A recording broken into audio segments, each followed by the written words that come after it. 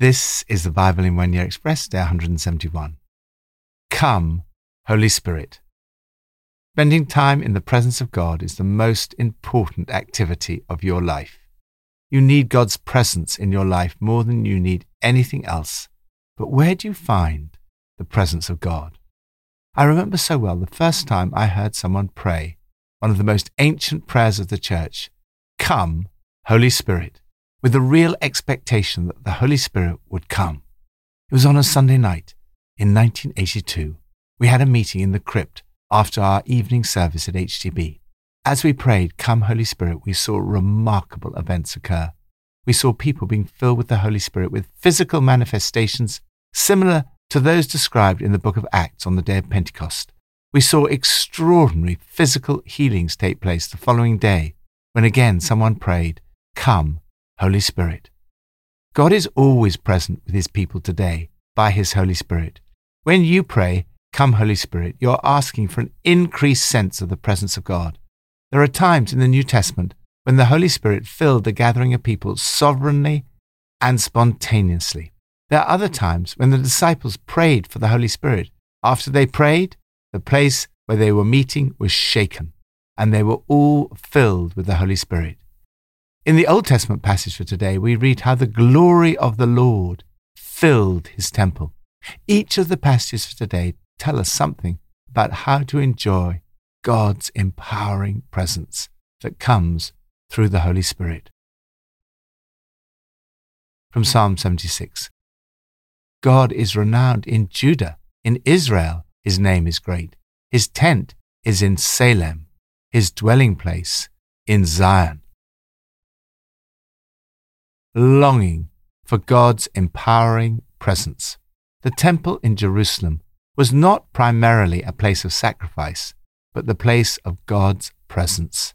The psalmist writes, In Judah God is known. His name is great in Israel. His tent is in Salem, his dwelling place in Zion. Salem is the old Jebusite name for Jerusalem. Zion is the word often used to refer to Jerusalem as the focal point of God's presence among his people in the Old Testament.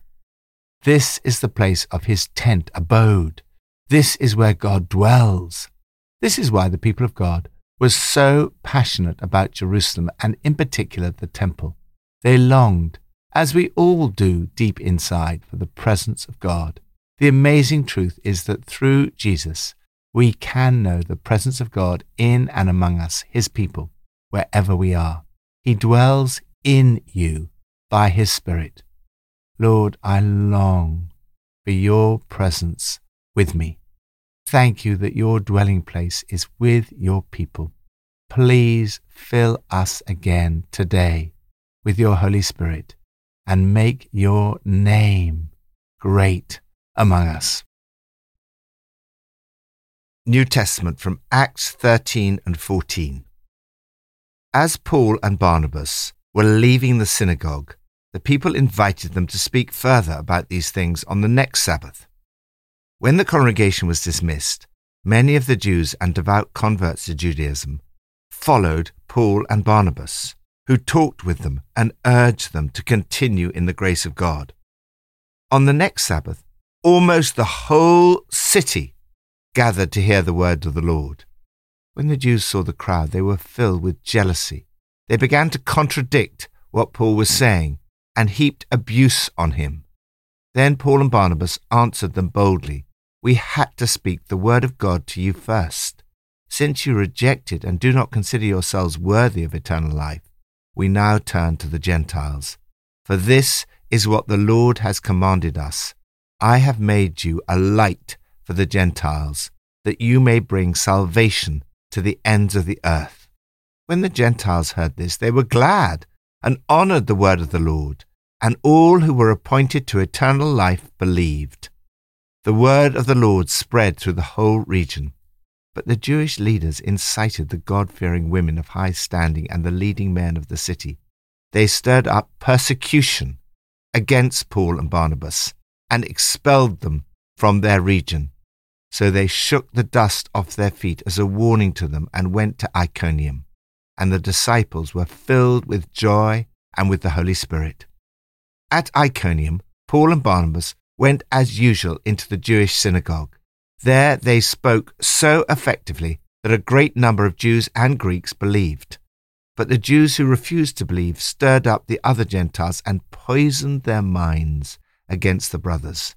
So Paul and Barnabas spent considerable time there, speaking boldly for the Lord, who confirmed the message of his grace by enabling them to perform signs and wonders.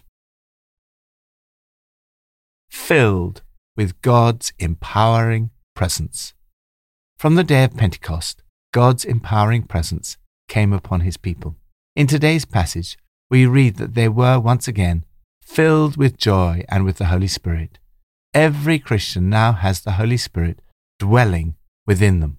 In this passage, we see the impact of God's empowering presence when you're filled with the Holy Spirit. First, effectiveness. In Antioch, crowds gathered to hear the word of the Lord. In Iconium, they spoke so effectively that a great number of Jews and Gentiles believed. The Lord confirmed his message by enabling them to do signs and wonders. This does not mean that everyone in the church will necessarily enjoy perfect health in this life. Rather, we see an inbreaking of the future kingdom of God so that the gospel may go forth and triumph. Second, opposition. Do not assume that if God is with you, then you will not encounter any significant opposition. These incidents remind us that actually the opposite is often the case. Where God is at work, the enemy tries to stir up opposition and difficulty. In Antioch, some people went wild with jealousy and tore into Paul, contradicting everything he was saying, making an ugly scene. They stirred up persecution and expelled them from their region. In Iconium, those who refused to believe worked up a whispering campaign against Paul and Barnabas, sowing mistrust and suspicion in the minds of the people in the street. They organized to beat them up. Third, joy. Your happiness does not depend on what is happening to you. There is a deep joy that comes from God's presence. In the middle of all the opposition, and after they'd been forced to leave Antioch, they went to the next town, Iconium, brimming with joy and the Holy Spirit, 2 happy disciples. Fourth, boldness. The Holy Spirit will give you boldness in spite of opposition. In Antioch, Paul and Barnabas answered them boldly. We had to speak the word of God to you first. In Iconium, Paul and Barnabas spent considerable time there, speaking boldly for the Lord. In spite of opposition and a plot afoot, they continued to preach the good news. Lord, fill me today with the Holy Spirit and with joy. Help me to speak so effectively that many will believe. Help me not to be put off by opposition, stirring, or plots. Give me courage to speak boldly for you. I pray that you will confirm the message of your grace with miraculous signs and wonders. Old Testament, from 1 Kings 7 and 8. The priests then brought the Ark of the Lord's covenant to its place in the inner sanctuary of the temple, the most holy place, and put it beneath the wings of the cherubim. When the priests withdrew from the holy place, the cloud filled the temple of the Lord, and the priests could not perform their service because of the cloud, for the glory of the Lord filled his temple. Then Solomon said, "The Lord has said that he would dwell in a dark cloud. I have indeed built a magnificent temple for you, a place for you to dwell forever." Glory of God's empowering presence. Why in the world would you not want to spend time with God? We spend hours on social media, watching TV, or on our phones. As Joyce Meyer writes, we seem to have no problem investing our time in those pursuits. The truth is this: the devil fights us more in the area of our spending time with God than he does in any other area of our Christian lives.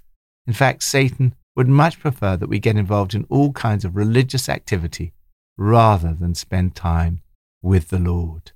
This passage helps us to understand how amazing it is to spend time in the presence of God, the extraordinary privilege that is available to you as a follower of Jesus.